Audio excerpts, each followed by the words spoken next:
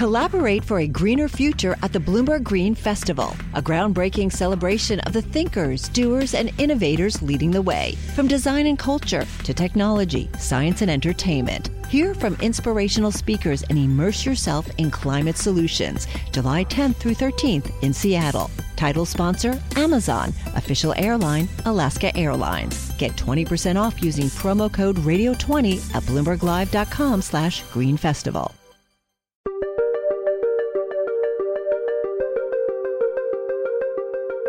Welcome to Prognosis. I'm Laura Carlson. It's day 36 since coronavirus was declared a global pandemic. Our main story today? The disease's assault on the Black community. The number of dead and very sick from COVID-19 show the outbreak has disproportionately affected Black Americans. But it's also dealing an economic blow to the demographic that will be difficult to recover from. But first, here's what happened today.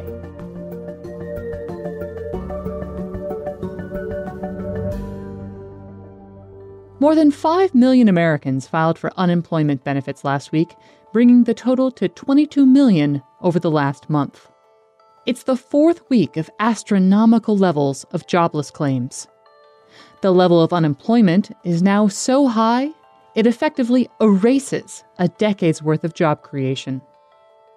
The CEO of Airbus said on a call with investors that the global aerospace sector is facing its greatest challenge ever.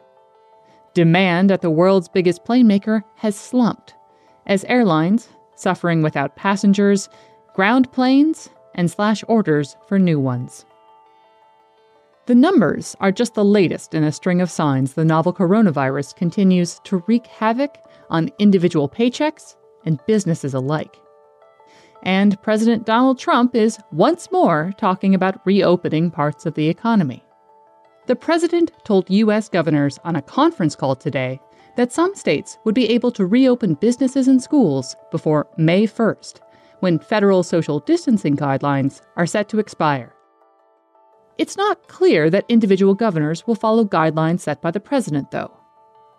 Also today, New York Governor Andrew Cuomo extended the state's lockdown for 2 more weeks, to May 15th. And in Europe, some countries are cracking down even while others weigh loosening restrictions on movement. The UK added 3 weeks to its restrictions as total infections exceeded 100,000. There may be one small bright spot for Americans who have mourned the loss of live sports amid the outbreak. Golf is coming back to the U.S., but don't expect to hear that soft golf clap. The PGA announced Thursday that an altered schedule of events will resume with the Charles Schwab Challenge in Fort Worth, Texas on June 8th. But it and other games will lack a live audience.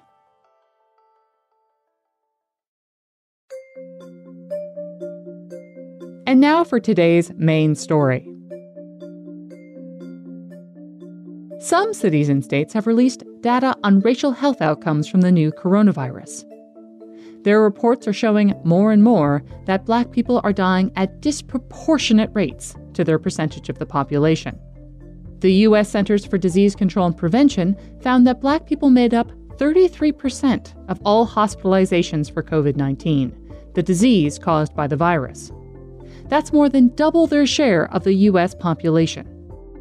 In New York, the epicenter of the outbreak, a recent statistic showed Black people made up 18% of deaths, but were only 9% of the population. Recently, McKinsey & Company released a report that shows it's not just Black Americans' health that will suffer. The virus will likely have a devastating effect on their jobs and future earnings.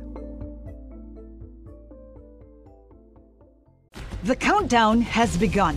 From May 14th to 16th, 1,000 global leaders will gather in Doha for the Qatar Economic Forum powered by Bloomberg. Join heads of state, influential ministers, and leading CEOs to make new connections, gain unique insights, and uncover valuable opportunities in one of the world's most rapidly rising regions.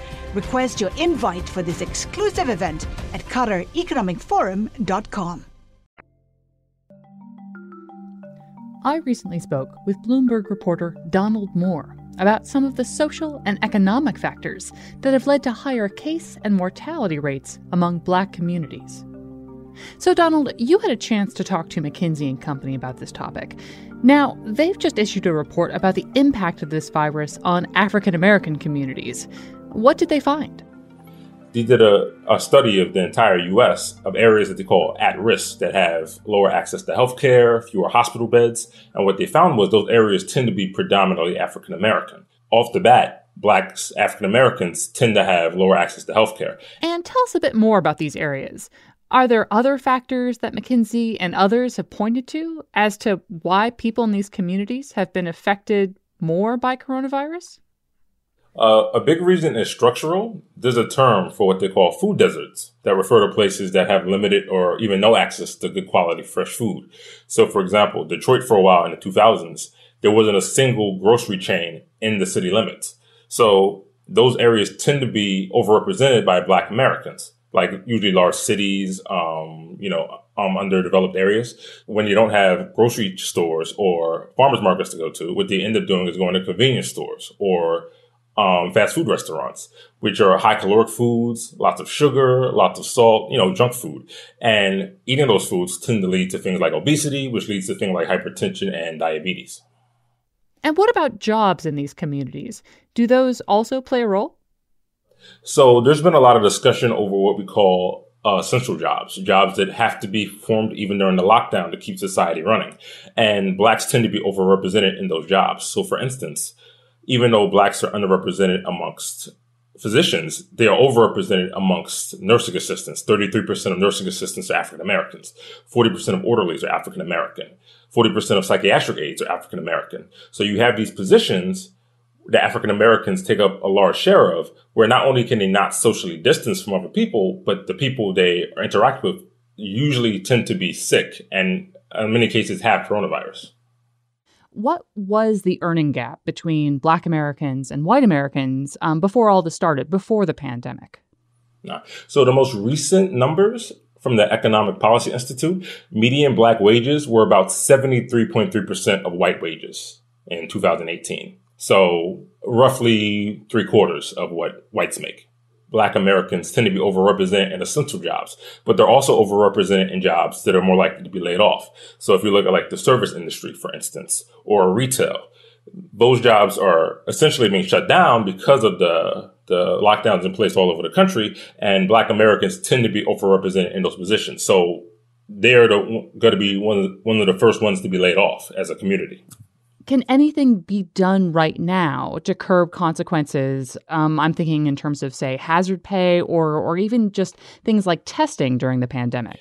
Hazard pay definitely helps. Increasing essential worker salaries gives them a boost, especially when there are a lot of African Americans who hold two jobs. So they might have a job at a grocery chain, for instance, but then they'll lose a job as a waiter. So the hazard pay definitely helps in that regard.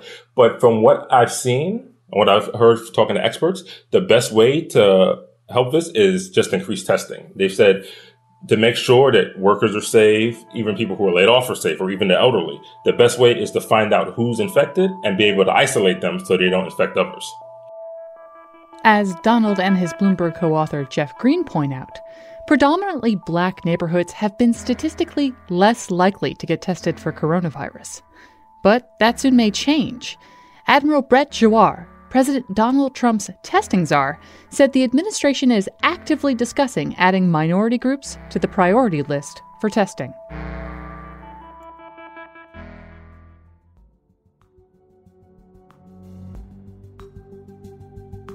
That was my discussion with Donald Moore, whose article, co-written with Jeff Green, on how the coronavirus is hurting Black Americans, was published this week on Bloomberg.com. And that's it for the Prognosis Daily Edition. For more on the pandemic from our bureaus around the world, visit Bloomberg.com/coronavirus. And one small favor. If you like what we're doing, please take a second to rate the podcast and leave us a review on Apple Podcasts or Spotify.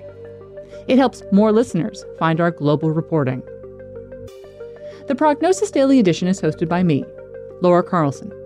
The show is produced by me, Topher Forhez, Jordan Gaspure, and Magnus Henriksen. Today's main story was reported by Donald Moore and Jeff Green. Original music by Leo Sidran. Our editors are Francesca Levy and Rick Shine. Francesca Levy is Bloomberg's head of podcasts. Thanks for listening.